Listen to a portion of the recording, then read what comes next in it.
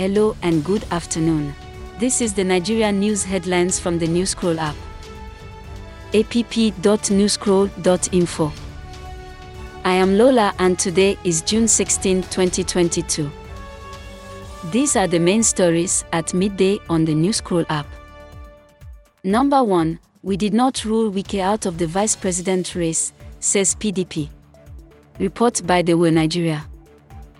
2. Mbaka explains why Peter Obi will never become Nigeria's next president. Report by Vanguard NG.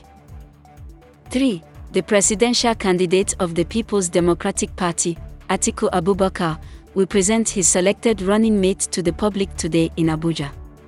Report by Premium Times, Nigeria.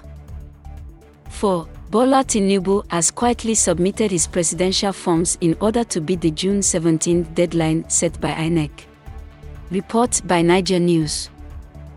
5. The Nigerian Navy operation has stopped the theft of crude oil products worth 1 billion naira. Report by Authority, Nigeria. This rounds up the top Nigerian news headlines on the Newscroll app at midday today. Visit app.newscroll.info for more recent Nigerian news stories.